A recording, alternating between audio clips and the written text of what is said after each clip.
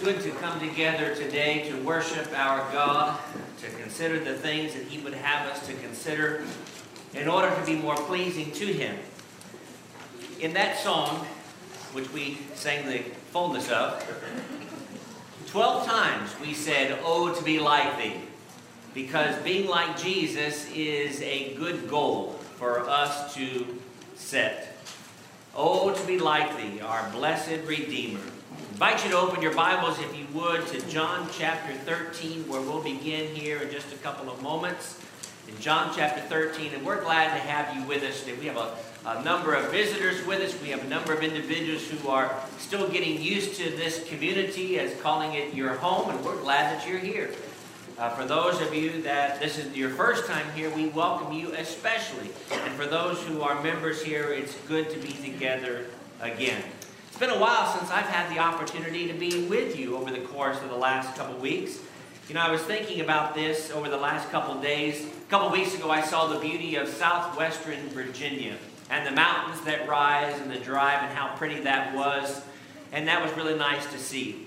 And then last week, I was able to see where the Pacific meets the coast in Huntington Beach and Brea and San Diego.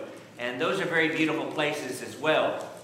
But I'm not sure that anything beats the beauty of seeing people that you love and that you miss when you're gone from them. And you are all very gracious and very kind that when I come back, rather than saying, "You're back already?" you say, "We're glad to have you back." And I'm glad to be back and to be with you and to be encouraged by you. I was with two different churches over the course of the last couple of weeks. One in Martinsville, Virginia, where the record crowd of the week that we were together was 22. And so that was nice to be with a small group and get to know the entire congregation in the course of just 3 or 4 days. And then with a slightly larger group in Brea, California, where there are some good friends of mine who I've known for a dozen or more years. But I'm glad to be with this group, whether it be small or whether it be large, doesn't matter. What matters is that we're doing what the Lord has asked us to do. And this is a group that is a little bit larger, and we're thankful for the blessings that we have, and let us never take for granted the blessings that God has provided for us. We are commanded to love one another, and there are a lot of songs that talk about loving one another. And being like Jesus means that we love one another because that is His command, and that's the way that He lived His life. And I think we all understand and we all agree that loving one another is important. But why is it important? Why does it matter so much? And one could say this is going to be a very short sermon because the Bible tells me to love one another. Stand and sing. But there's more to it than just what the Scriptures say in terms of it's important to do. And I want to talk about a handful of things as to why loving one another matters so much. I want to suggest to you in our study together this morning that I came up with 5 big reasons, which nicely fits on a hand. The old preachers used to say, preach on your 5 fingers, right? And so we're going to enable us to come away with 5 different observations. And the first of those is that it proves that we follow Jesus. We are wanting to follow Jesus. In essence, we are wanting to be like Him in the way that we conduct ourselves. And one of the key things that Jesus taught us to do was to walk the walk. I asked you to open to John chapter 13, but very quickly, actually turn over to Matthew chapter 15. And verse 7. Remember, Jesus here is talking to the religious leaders of the first century, those that were all about talking a good game, but they were unwilling to live out the mission that Jesus had laid out for them. And He says, "You are hypocrites. You say one thing, but you do a different thing." And He actually says, "These people draw near to me with their mouth and honor me with their lips, but their heart is far from me. And in vain they worship me, teaching as doctrines the commandments of men." And so we could teach about the importance of showing charity to one another, but fall short of showing that love to one another. And that's what we want to avoid, not just this morning, but in everything that we do and in all that we say. Given the fact that Jesus tells us to walk the walk, we need to connect the way he loved with the way that he is central to our message and the essence of who he is and what he is about. The way that we love was and is central to his message. So that takes us to John chapter 13. We're going to look at about a half a dozen very familiar passages today. And I want you to read these passages with those so-called fresh eyes as if you've never read them before. But in John chapter 13, beginning in about verse 31, read with me where it says, "When he had gone out, Jesus said, 'Now the Son of Man is glorified, and God is glorified in him. If God is glorified in him, God will also glorify him in himself and glorify him immediately.' And then he says in a very loving way, 'Little children, I shall be with you a little while longer.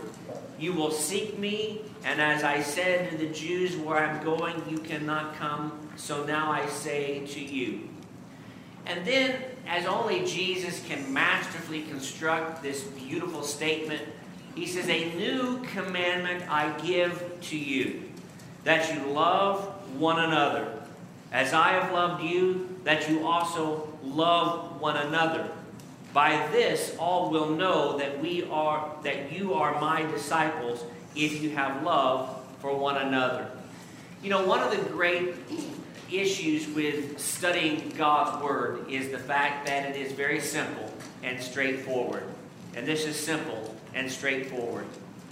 But yet following this command of loving one another is sometimes a challenging thing to do. Some people are very lovable, and some require a little more long-suffering. Some people it's easy to get along with, and others you have challenges. But you remember in 1 Corinthians chapter 6 where Paul is making that list of individuals who make up the church at Corinth? He says, "Such were some of you." Remember the church of Corinth was made up of former blasphemers and former idolaters and former individuals who were covetous in their very nature. But yet they were all united in faith. And as we sometimes sing, we are one. And we are united together. Blessed be the tie that binds us together, our hearts in Christian love. John here records for us as the apostle of love the words of Jesus, which instill in us the importance of loving one another, even as I have loved you. That means that I must be willing to give myself, both my life and the essence of everything that is within it, for you, even if I don't necessarily get along with you very well. Remember, Jesus did not go to the cross for people that were loving him and saying this is a shame that he is dying, but rather he was hanging there on the cross, being spat upon by individuals who absolutely deplored him and thought that's what he deserved. In 1 John chapter 4, as we also look at the apostle of love, in 1 John chapter 4, John talks about this again. And he says in verse 7, he says, "Beloved, let us love one another, for love is of God. And everyone who loves is born of God and knows God. He who does not love does not know God, for God is love. In this the love of God was manifested toward us, that God has sent his only begotten Son into the world that we might live through him.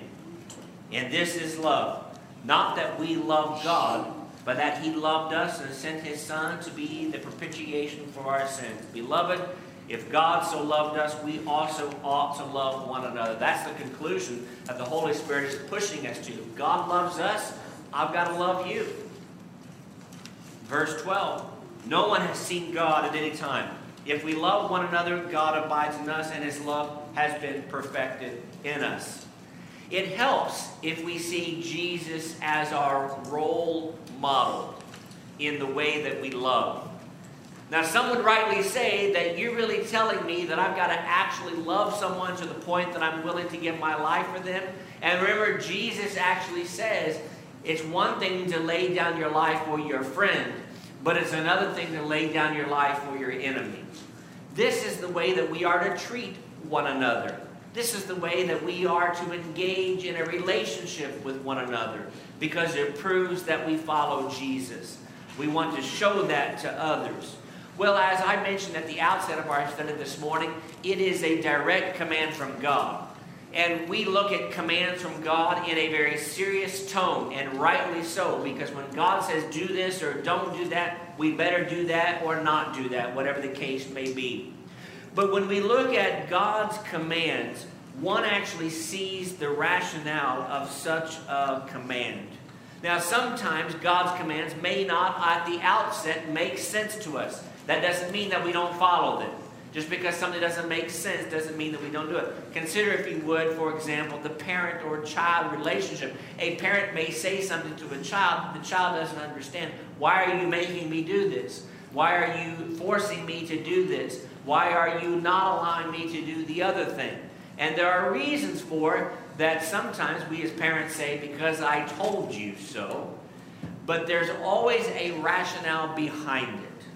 Well, let's look again at two passages. Again, in John's writings. John is the apostle of love, that we sometimes nickname him accordingly. But in John chapter 15, look with me, if you would, at verse 12 beginning, and then we'll turn over to 1 John and look there in just a moment. John chapter 15, beginning in verse 12, where we find in this section where he says, "This is my commandment, that you love one another as I have loved you. Greater love has no one than this, than to lay down one's life for his friends. You are my friends if you do whatever I command you." That's a very powerful statement made by the Savior. He says, you are my friends if you do whatever I command you. Do you want to be a friend of Jesus? Of course you do. And of course I do as well. In order to be a friend of Jesus, I need to do whatever he commands of me. And then he says in verse 15, "No longer do I call you servants, for a servant does not know what his master is doing, but I have called you friends. For all things that I heard from my Father I have made known to you. You did not choose me, but I chose you and appointed you that you should go and bear fruit, and that your fruit should remain, that whatever you ask the Father in my name, he may give you. These things I command you, that you love one another." It is a direct command from God that you love individuals that are easy to love, and that you love people that are hard to love. That is true in the world, in the sense that we have a relationship with our friends and also with those who are not our friends in the world. And that is true in the church. You know, I made reference to the fact that a smaller congregation, that you have the opportunity to meet all of them in the course of a 3 or 4 day meeting. That may not happen. You may not have that luxury in a congregation that's pushing 200. But one of the things that we have to be wary of and be concerned with and be careful of is that in a larger congregation, it may be that we don't get along with everyone all the time. And certainly we have seen larger congregations split, or at the very least stressed, because people are not loving one another as they should. Let that never be said of us. Let that never be said of you.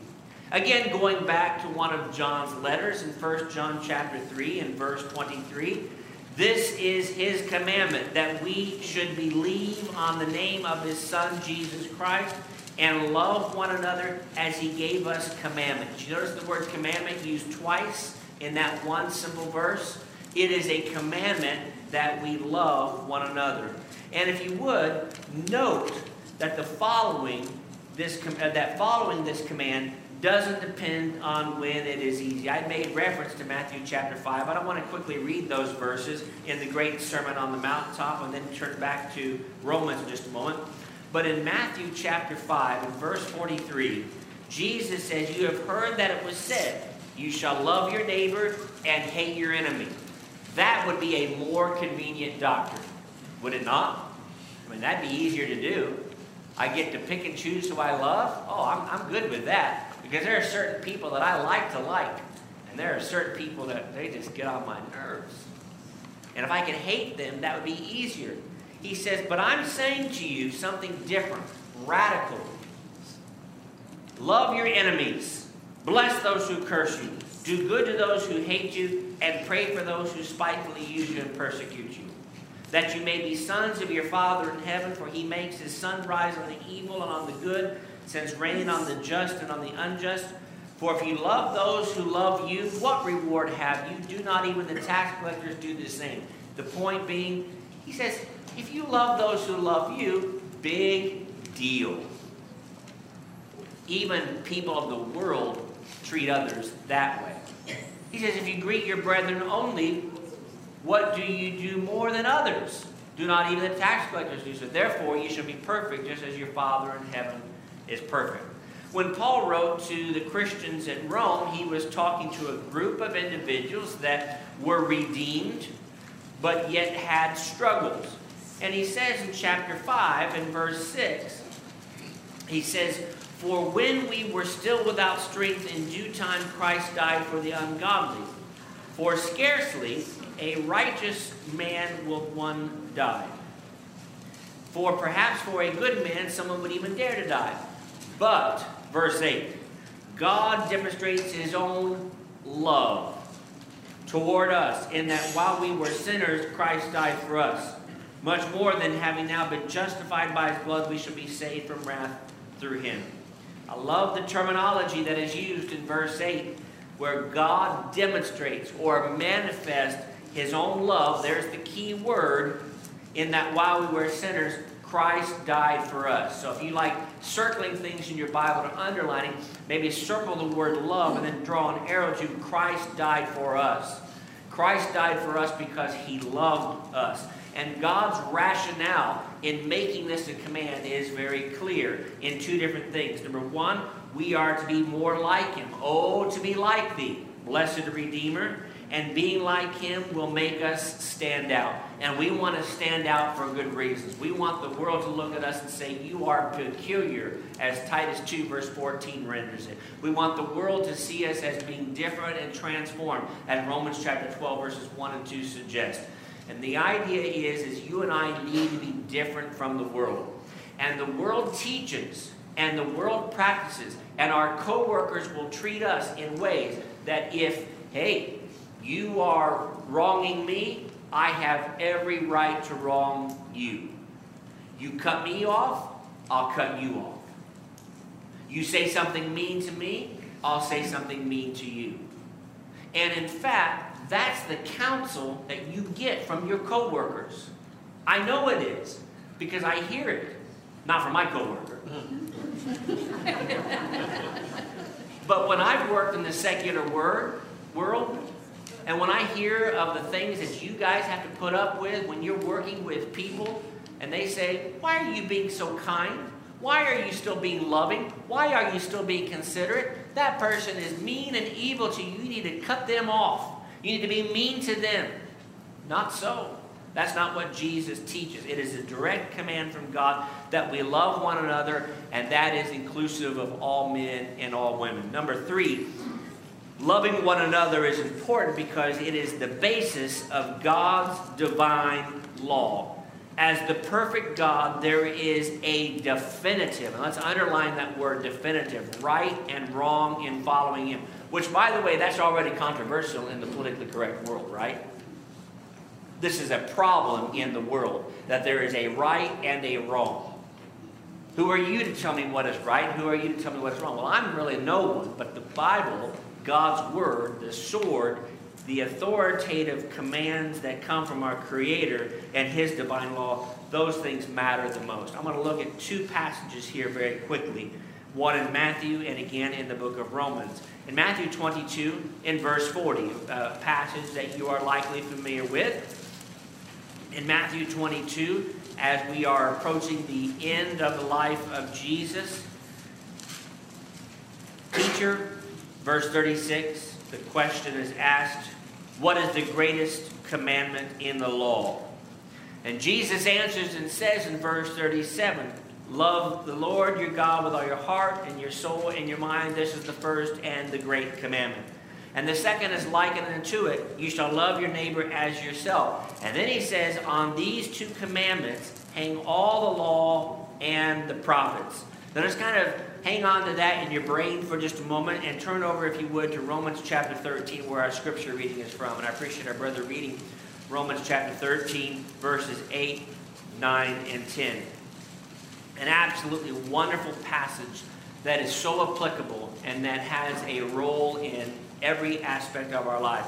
He says, owe no one anything except to love one another. We're going to come back and make 4 big drawing conclusions in our study today. And one of those is going to come directly from verse 8. Owe no one anything except to love one another. For he who loves another has fulfilled the law. What law? Human law? No. U.S. code? No. The law of the state of Tennessee? Not so. But the divine law of God is that we owe one another love.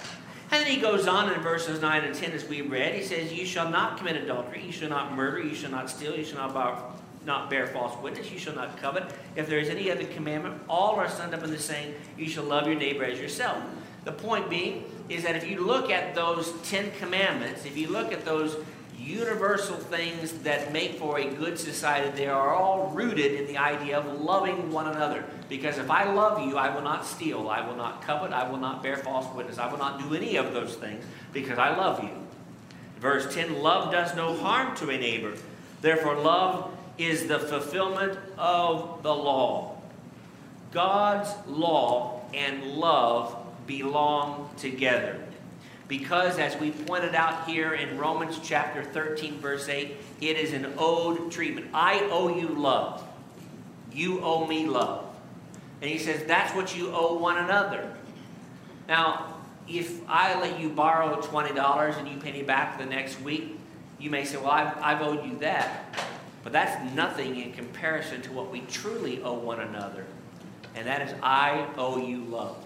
And again, I would say that as brothers and sisters in Christ, the majority of the time, that's really kind of second nature, and that's a relatively easy thing.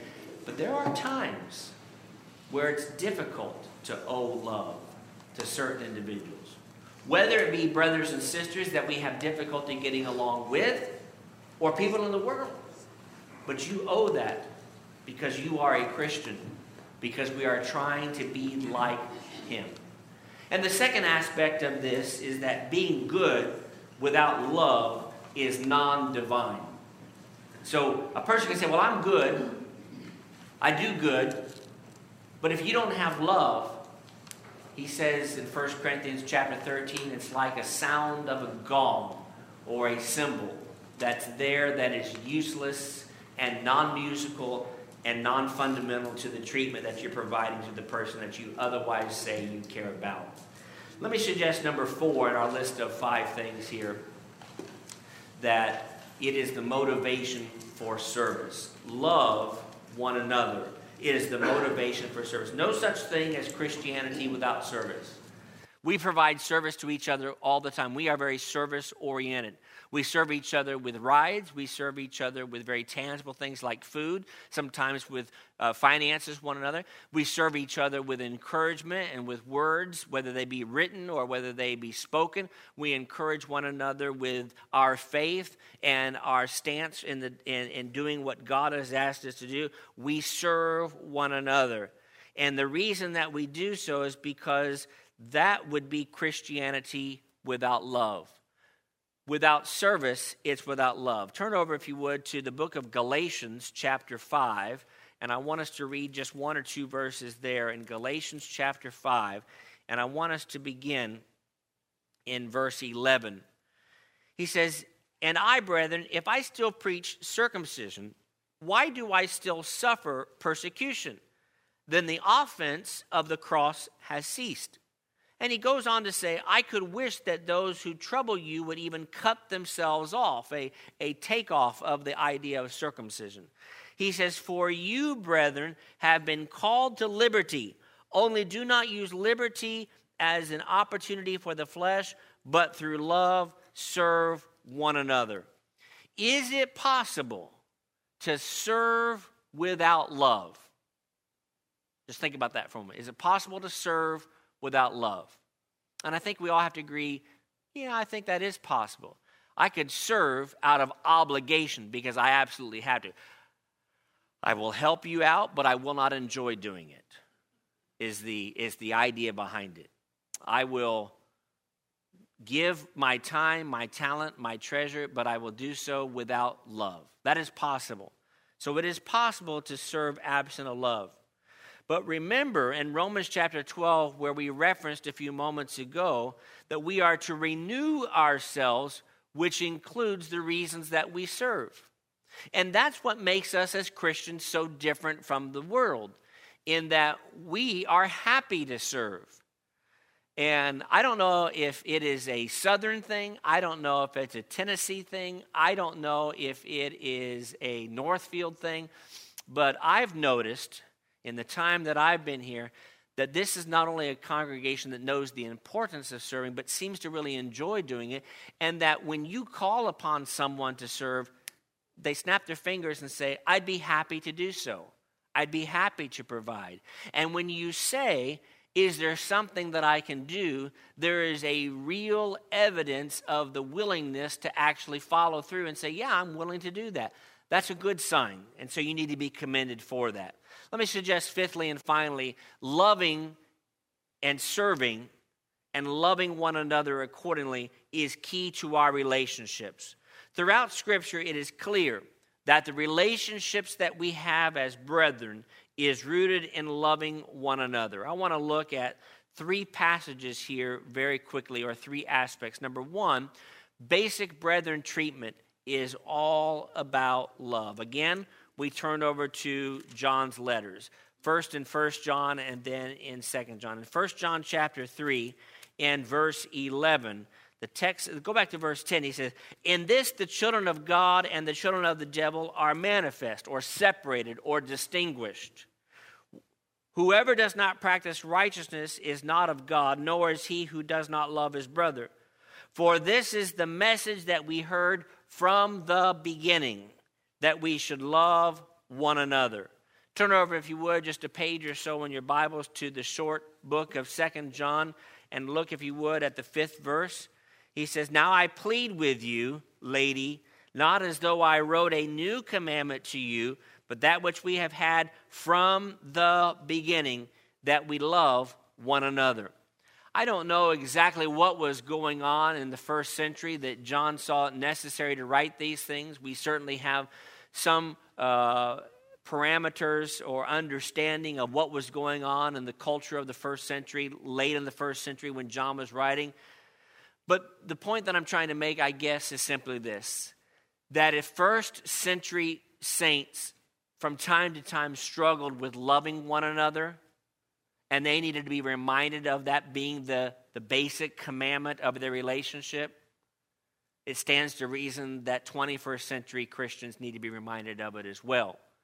Because just as they may have struggled with it, we could struggle with it as well. Which brings us to a second observation, and that is mutual cleansing of brethren should lead to a mutual treatment based on love. How do I get that? Well, go back to 1 Peter chapter 1 and read with me in verse 20. He, talking about Jesus in verse 20, he indeed was foreordained before the foundation of the world, but was manifest in these last times for you, who through him believe in God, who raised him from the dead and gave him glory, so that your faith and hope are in God. Since you have purified your souls in obeying the truth of the Spirit in sincere love of the brethren, love one another fervently with a pure heart.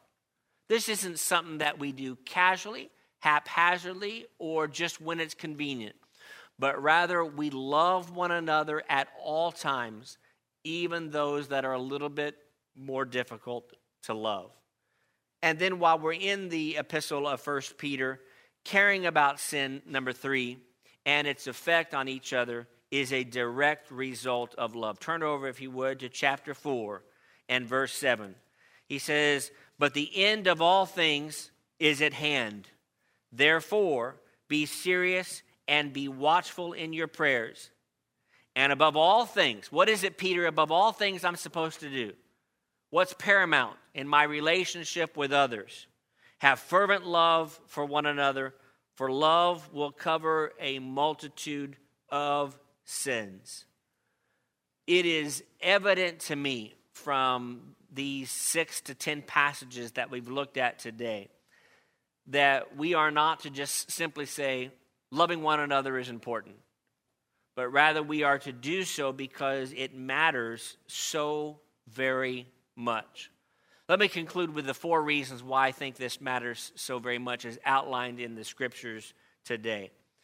It matters so much such that let's remember Jesus' love on a daily basis so that we can be motivated to follow his example. After all, oh, to be like thee, blessed Redeemer. That's a daily reminder for us. You see, we can't choose to be loving 6 days of the week and then take a day off. We have to do it 7 days a week. And someone would say, well, you're telling me something that's very difficult to do. Yes, it is very difficult sometimes to do. But we do what is difficult because we do what is right, because we do what God has asked us to do. Secondly, let's be aware that our loving example is key in influencing non-Christians. There are lots of things that you and I can do to share the message of the gospel with others. But one of the things that we can do is to set the example in loving others and be the example in influencing those in the world. And in a world where people are taught, like we talked about 20 minutes ago, hey, if they're mean to you, you can be mean to them. And yet we refuse to do so, we will stick out for a good purpose and for good reason.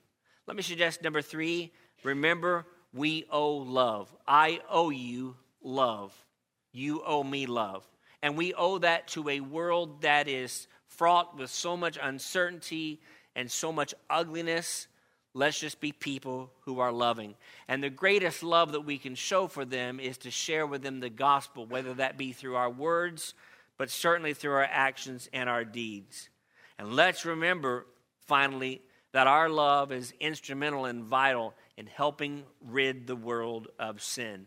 That's why we love one another, because the greatest love that you'll ever have for another human being is to share with them the gospel message. Again, that could be with a personal study in which you engage. It could be with an invitation to some sort of a service like this. It could be with your example of love for others. Loving one another matters so very much. And we hope that today you'll accept the love that God has. We talked a lot about the way that Jesus loves us as being the motivation for the way that we are to love others. And hopefully these things will be helpful this week, in the coming weeks, for the rest of this year, and for the rest of our lives in showing the love that we have for our fellow man. We show our love for God, who loves you deeply. In fact, he loved you so much that John 3:16, which is probably the most quoted verse, tells us that he sent his son and gave his son to die for us, that we would have hope of everlasting life, that we can have our sins purged away, that we can have our sins removed forever.